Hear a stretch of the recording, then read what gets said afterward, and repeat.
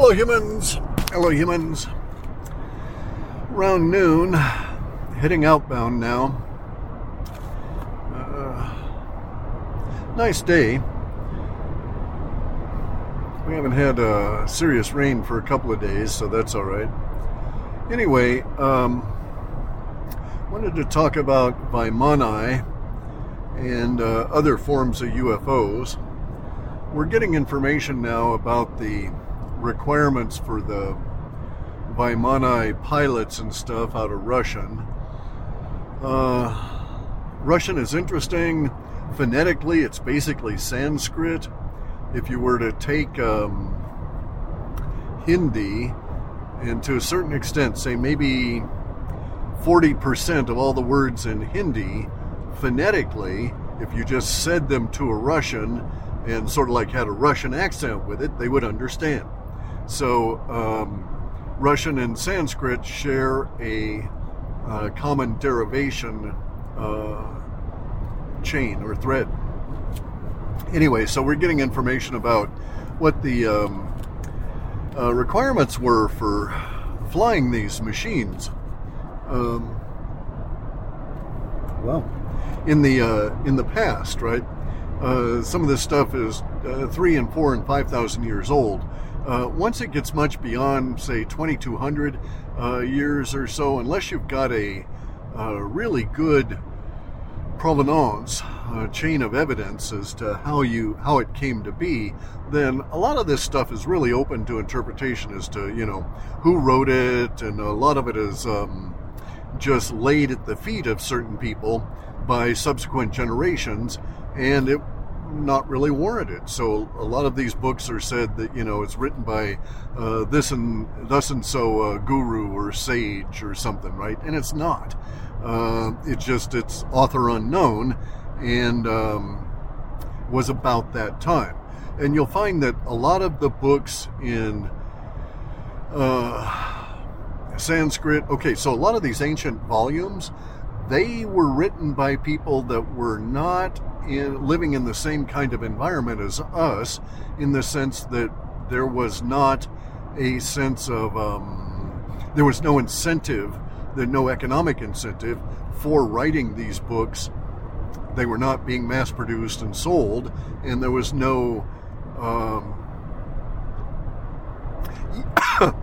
ego incentive for having attribution. So a lot of these books are just written by anonymous authors. Some books will have sections within them describing how they came to be. Okay, there's a whole lot of our literature, really I should say documentation, okay, technical and what we now classify as spiritual, which may not be spiritual and might actually just be a misinterpretation of some technical literature. But there's a lot of it that's written without attribution. So we have, for instance, Patanjali's Yoga Sutras, but Patanjali is Patan is an area of India, the Pathan, and Jali is a word meaning sage or enlightened person, Jali. So Patanjali is just, enlightened person from the Pathan region of India, northern India, wrote this book. It was not necessarily a guy's name. It's more of a title or a description. We have a lot of those things where the books are just ascribed to particular individuals, and they we don't really know who wrote them. Some really cool books, though, they say, it says basically, I am a scribe thus and so, and this great person with all this money instructed me or paid me to put this volume together. And it was done so for this following purpose, right? And so those books are just great because built within the text is the validation of the subject matter and who wrote it, circumstances, and in some cases we get a general estimate of when as well, because we end up with reference points relative to astronomy. So, some of these books that we've got in Russian that are having Vimana instructions or saying, hey, we wrote this thing in this year in this under these astronomical conditions, and there were 4 of us that put it together, and we were instructed to put it together by so-and-so, the great poobah of this particular region of India, Russia, whatever, right? And we've got a lot of these that are that way in Chinese. We've got a lot of them that are actually I think probably Tartarian. But in any event, though, so those forms of books are turning up, and we're getting more and more, now that we've got AI working and more resources available that way. A lot of these repositories where they've got 10,000 scrolls, that kind of thing, are starting to open up and be translated. And it's a meticulous process. You got to handle these books carefully and then put them back. But once they're digitized, boy, there we go. We're off and running. And there's a lot more showing up now in Russian than we are getting in Sanskrit or Pali or Avestan, or Chinese for that matter. The Russians are putting some level of effort into translating a lot of these old books for their own purposes. Okay, so I think, and this is a speculation, I am speculating that I'm seeing things in the movements in Russia that seem to suggest that the Russians are very, very, very much focused on these ancient flying machines and the space aliens that brought them to us, and that they're focused on it for their own purposes, which I think may be technological. Well, they are technological to some degree. These guys want the technology. The Russians want to know these things. And the Russians are really into supersonic, right? And they've got some supersonic stuff that I think derives from some of this information in ancient texts. We saw, okay, so maybe 6 months back, I'm trying to think here. So probably more than that, probably 8 months. So at the beginning of last summer, just as I was getting into this big flush of data that suggested that, all kinds of shit was going to unfold, which had happened. We've got the Lahaina, we've got the Gaza genocide by the Jews, all of this kind of thing, all rolling out as expected off of those data sets from past summer. But back then, before I got into the data, which got me distracted from it all, we'd come across, myself and these old fart guys, we'd come across some stuff in Russian about, it was ancient literature too. I mean, they were citing things, astronomical things that happened in 550 current era, right? So 1,500 years back, and the description of it was, if you really looked at it, so it's all text. We didn't have any drawings or anything, right? So you have to take the text. This was a meticulous text. I mean, these guys were intending that you would understand this from their description, and they kept putting in words until they were quite sure that they had described every aspect of it. But what this thing was describing, one aspect of it was a skin surface for flying projectiles that eliminated or that seriously reduced friction from movement through the air, and also seriously reduced cavitation, and seriously reduced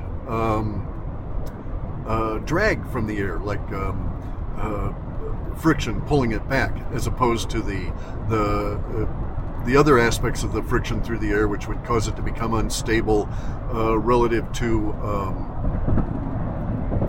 its angle of flight and so on. Anyway, this was a really interesting book, And it basically was saying, if you read it, if we were reading it correctly, and we think we were, we had human and AI translation, and it all seemed to jive, and it was just very, very tedious to read it because they were quite intent on describing this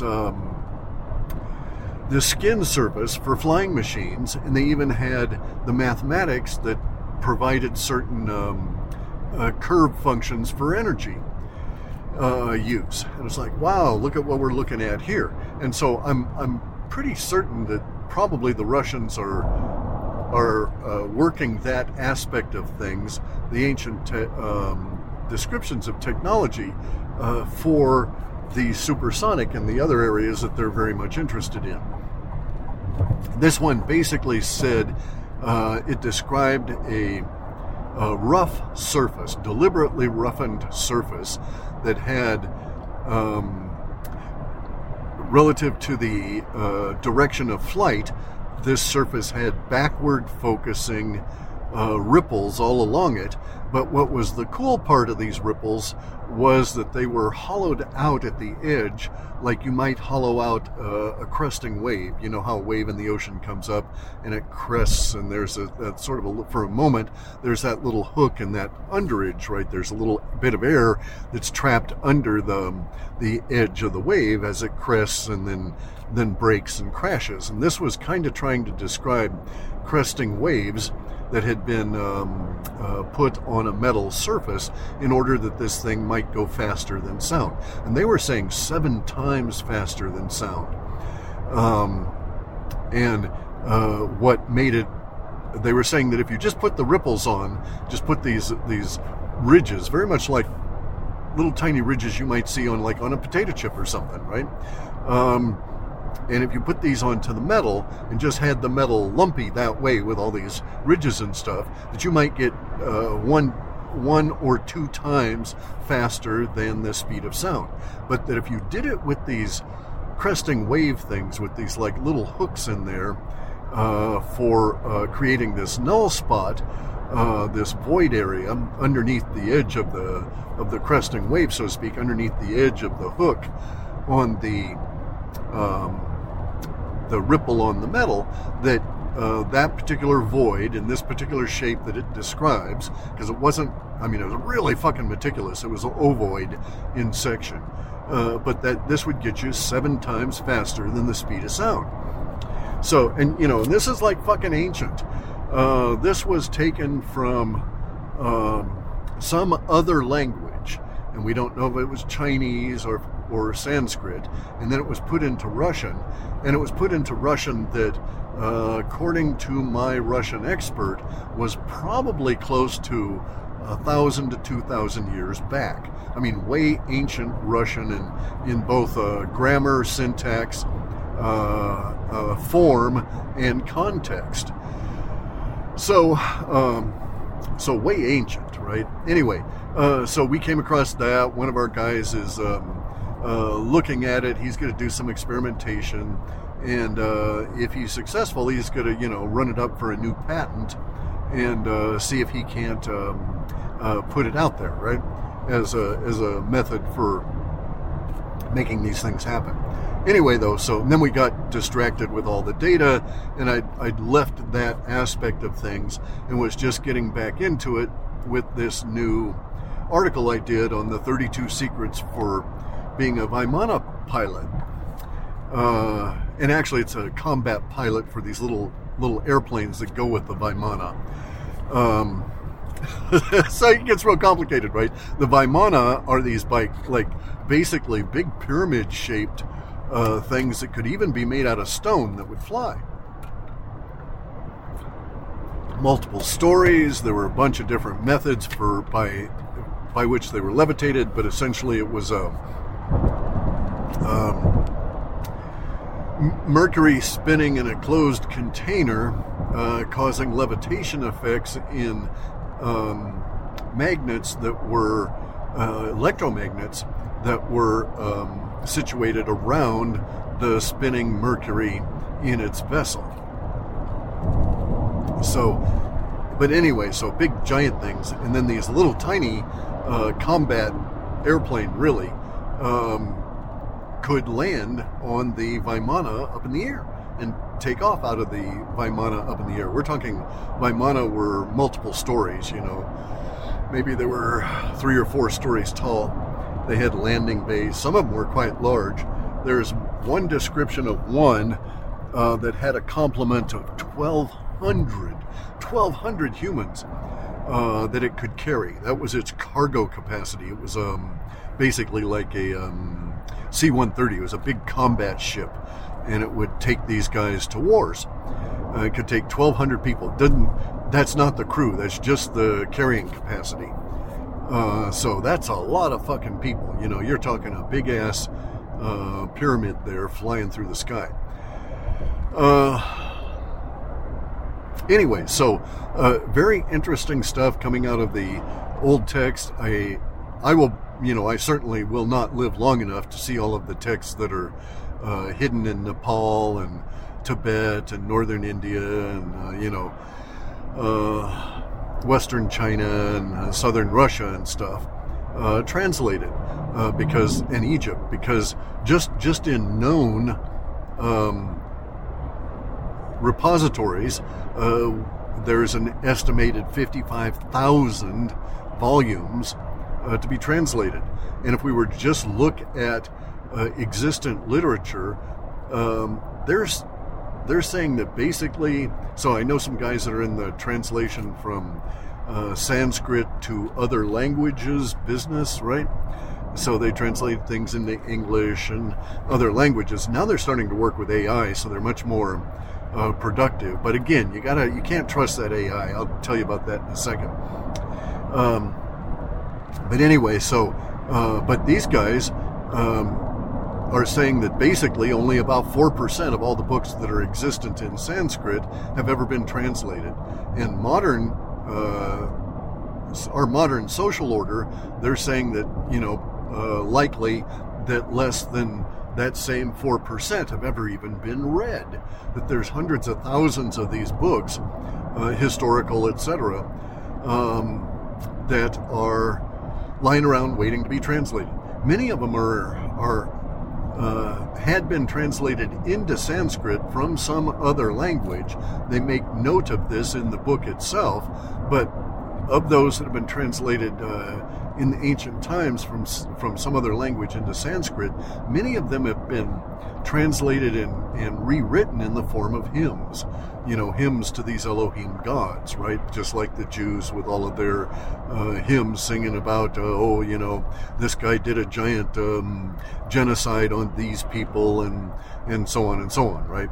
And a lot of those hymns, a lot of the Jewish psalms and songs, ritual songs, are all about death, destruction, killing, warfare, etc. Because Yahweh was a mean motherfucker war god. Anyway, so I won't live long enough to see all of these things translated out, but as they are, this will be quite exciting because there's all kinds of technology that's written about in there that it can be recaptured and, reimagined, reinvented, and repurposed and remanifest. Now, getting into the AI for a second. So, I get documents from people, digital and paper and stuff. Our old fart group, we mail shit back and forth. But anyway, so I get this document, a digital form, that is, we know that it's Turkish, and we know it's Armenian, okay? It looks to be really old Turkish, and we think it's old Armenian, but we just don't know. So we're going to use AI, we're going to suss it out, we're going to do some of our metadata analysis on it. And so I get this document, I'm going to do some of the chores and work here. And so I go and I ask Chat GPT, and it's a straightforward question because I just did not know. I said, if I were to upload a document that had language on it, could it extract the language out of a JPEG? And further, could it then translate this stuff for me and tell me the languages involved and then translate this stuff for me? And then I told it that I suspected that one of the languages was Turkish, and I suspected one of the languages was Armenian. And so it said, yeah, no problem. Chat says, sure, upload a file, and off we'll go. And so this is how it is with chat. It's always positive, it's always ready to go for you on this shit. And it says, okay, give me that, and we're good. So I give it the file, and then it grinds away for a few seconds, probably 30 seconds or so. So it was a tough answer to come up with.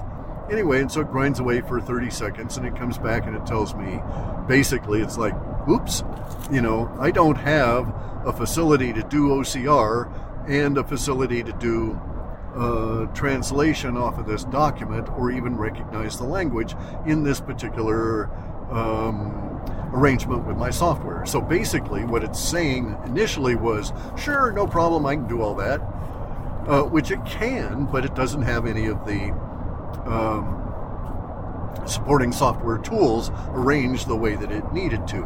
And so it was fundamentally what I ended up having to do was to go off and do the OCR and extract the information in a textual form, and then divide the information up into the two separate languages, because it's not capable of dealing with both Turkish and Armenian simultaneously, where it would read like the way this document was written. We weren't sure what the fuck we were looking at. I thought that it was a particular document here, format, and I'll get into that in a second. But anyway, it was like two lines of one language, 2 or 3 lines of another language, then back to the first language for a couple of lines, and then back to the second language for a couple of lines, for many pages. I had like 9 pages of documents this way, and it was fairly small type, so quite a few words, etc. And I just wanted to be able to hand it off to the AI and have it do the OCR, and then have it do the translation, identify the languages, and then provide me with some metadata stuff, and then do translation. And it wasn't able to do any of that. I ended up having to do the OCR stuff on my own, and then having to separate out each of the different languages and then present it to it. And sure enough, it agreed that once I was able to do that, it was just a straightforward translation issue, and it said, yeah, this is way old Turkish, and this is way old something, which we later identified as being a precursor to Armenian. Then it started getting a little flaky from there. But in any event, though, it turned out that this was from an old Bible. Okay, so it was an old Bible that was being translated out of Turkish and into Armenian. All right, so that it was sort of like what we would think of as an interlinear. It wasn't word by word; it was phrase by phrase, or section by section, chapter by chapter, however you want to think about it. But it was in that same way. It would show it in one language, then show it in another, because it was translating into this old form of Armenian from an old form of Turkish in total as a whole book. It was interesting. So it was a scrap, a fragment. One of the guys here who's a Bible scholar has identified that it's sort of a bridge piece, okay? And so it contains some small number of references to the Old Testament, but it's primarily was a translation of the book of Luke, right? Mark, Luke, and Matthew are the synoptic Gospels. Mark is thought to be the oldest. Luke and Matthew are thought to be contemporaries. They have stuff in there that Mark does not, but they never disagree with Mark, so that's their base. But these two are thought to operate off of what's known as the Q document, which was this common bridge between Luke and Mark, and then it was just differently translated for each of those. Anyway, though, but the point of this was that AI is really fucking stupid, right? It has certain capabilities, and it thinks it has those capabilities, and you ask it to do it, and then it can't do it, and it tells you why at that point. Mainly, it can't do a lot of shit.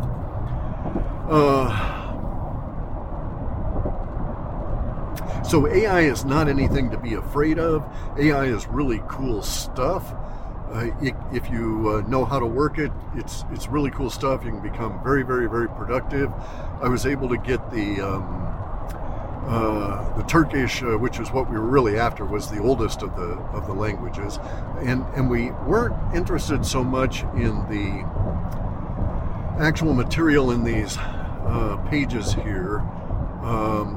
In the first 6 pages or so, there was a section that was not like the others, and it was, as we thought, the bona fides for the document itself, and that was the cool part we were after, really, because it pointed to a particular family in Turkey, and what had happened to this family and why these books were being produced. Now, we're doing something unusual in that we're contacting this family directly because they still exist in Turkey, and we're going to offer them these documents because it was their family Bible, right? Now, it's tricky because this family is now Muslim, but they were at that time very early Christians. And so we'll see if they want the books or not, and then we're going to ask permission to talk about some of the stuff with attribution. If we start getting into any attribution, then we basically expose this family, and we don't want to cause them any problems, right? We don't know their circumstances or so on. So we're just being responsible humans and saying, basically, we've got these books, we can publish them as we choose, but we're going to be nice and ask if there's reasons that you guys would think yourselves at risk if we do publish them. And it's not that we're going to publish them, we're going to just write some articles about what we've discovered here. So anyway, though, basically what I'm saying is that, AI thinks it has all kinds of capabilities and will brag about it, what it can do, and it can't do any of this shit. No real reason to be afraid of the crap. Unlike, Carrie Cassidy and Gene Decode, who are apparently scared shitless of AI coming and eating their lunch or attaching to their spine or some damn thing. But I think AI is pretty cool. I know a lot of programmers and coders that are using it now, and they're all very much more productive. They're all making a lot of more code because you can use AI to do all your boilerplate, and then just go back and tune it, extract the design patterns, tighten it all up, and there you go. And you can use AI to suss out kinds of things, but you got to be careful because initially it'll say, yes, you do it this and thus way, but it never really provides you with details. It comes in and gives you some vague description. So like if you were to say, how do you turn the navigation GPS on in such and so car? It'll say, oh, sure, no problem. And it finds this information, and then it presents you with something that is sort of close to what you wanted, but it's not really the exact step-by-step. It is an aggregation of the step-by-step that it found in the indices, not the actual documents themselves. And so it gets tricky when you start thinking about AI and how it works and what you're going to end up with and so on. I'm going to have to stop and get some fuel here. Got to buy some diesel.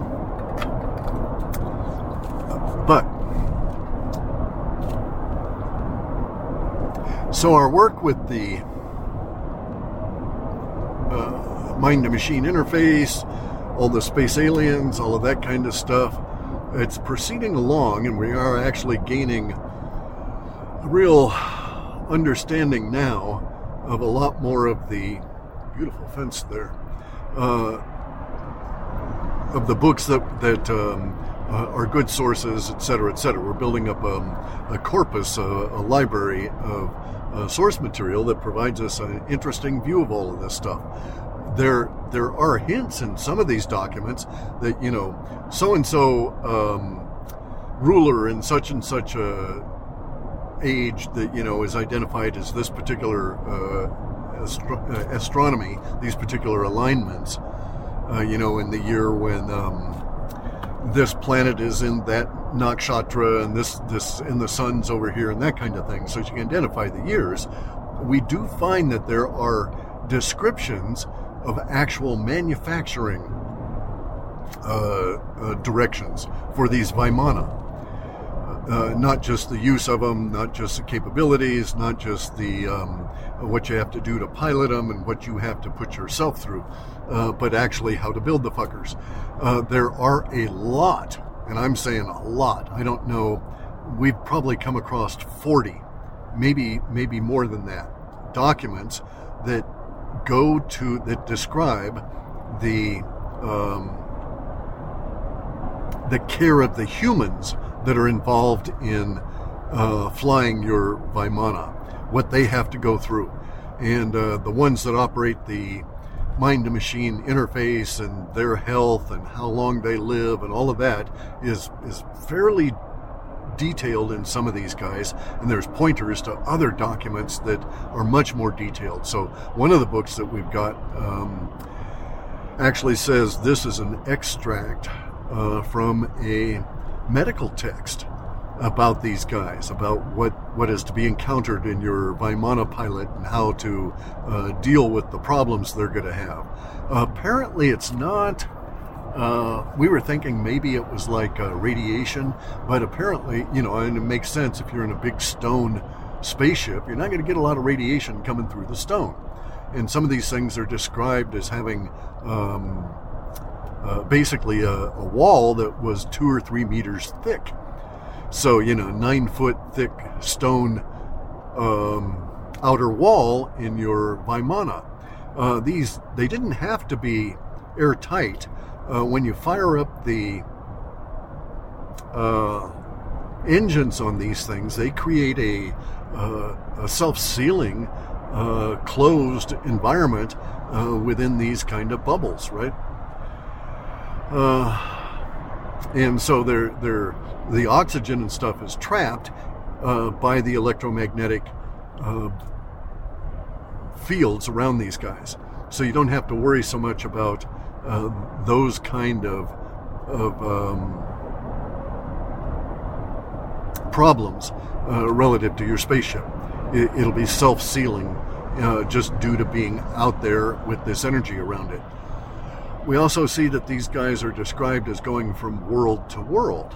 And there's one really nice set of passages, maybe it's 50 of these little sayings, little phrases that describe using these vessels to fly to other suns, and also how to navigate.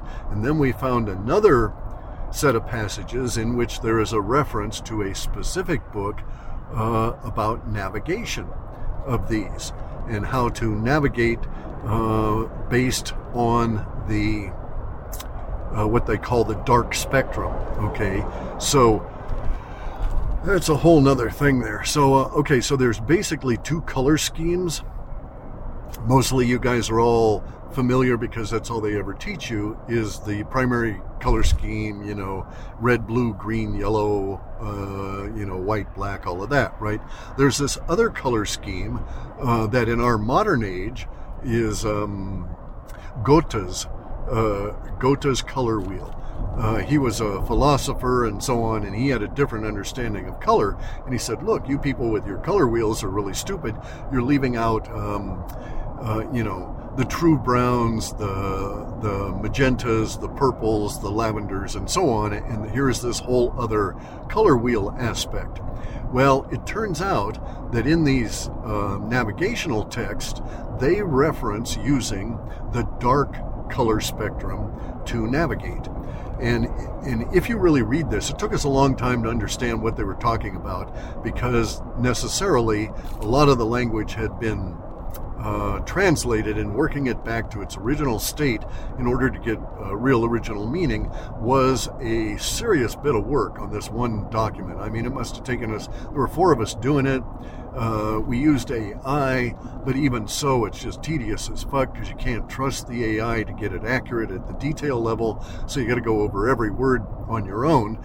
It's just that it does the translation, and then you're able to get in there and look at the individual words and tweak it, so to speak, right? But anyway, so it took us like months on that, maybe a whole year to go through the one document. But fundamentally, it would appear that you can use, with the Vimana, they had the ability to identify suns by an aggregate number that reflected or that was representational of the frequencies that these suns emitted in the dark color spectrum, which was observable by these devices within the Vimana. So you could, and they describe these as vapors. That's the closest, in this particular book, that was the closest we could come to it. But they were saying you would look into these vapors, and it's not like scrying or, looking into water, that kind of thing. But they would say you would look into these vapors, and you would see in these vapors the plethora of suns in your local region, and you could dial into another region. And it actually had a rotating dial described that would flip from like screen to screen to screen kind of a thing, right? And on each screen would be a number of these registration signatures of the dark spectrum from these suns. So they were not talking about those aspects of visible light, of sunlight that we take now, but they were talking about the magenta, the lavender, the purple, brown, and other dark spectrum colors that went into forming this registration number for the suns. And you'd get this, they called it a word, it was actually numerics, but you'd get this word that described your particular sun, and then you would go to another device within the Vimana, and you would instruct the Vimana that was the goal. Okay, so they didn't say destination, they would say goal. And, or the point to become accomplished. And it also could be the point at which we will access. And I think that's really more of a descriptor of accessing the local space, right? So you're going to pop out of your hyperspace into local space, and you would access that local space, and there you go. And you would do so based on this dark color spectrum that would be coming off of these suns that could be picked up by this device. Now, it doesn't mean you could see it. There were some discussions about actually being able to see visibly lavender and purple suns. And I don't think they're actually purple to our eyes. It's just that they emit more of the dark spectrum than they do of the light spectrum. And there's a bunch of stuff about the dark spectrum and energy frequencies and how to call forth the energies and how to deal with these energies that derive from this dark spectrum, or are able to be accessed by this through this dark spectrum. So it's an interesting thing. We had not obviously had not anticipated running across it, and it took us, like I say, about a year just to figure out what the hell we were looking at here, and what the thing was actually talking about. But once we did so, it started making sense, and then we found other references to it in other ancient documents that also supported the idea that this dark spectrum was used for multiple different purposes by these machines, one of which is the navigation. And then we also have these spectrums be useful for like warfare kind of stuff, right?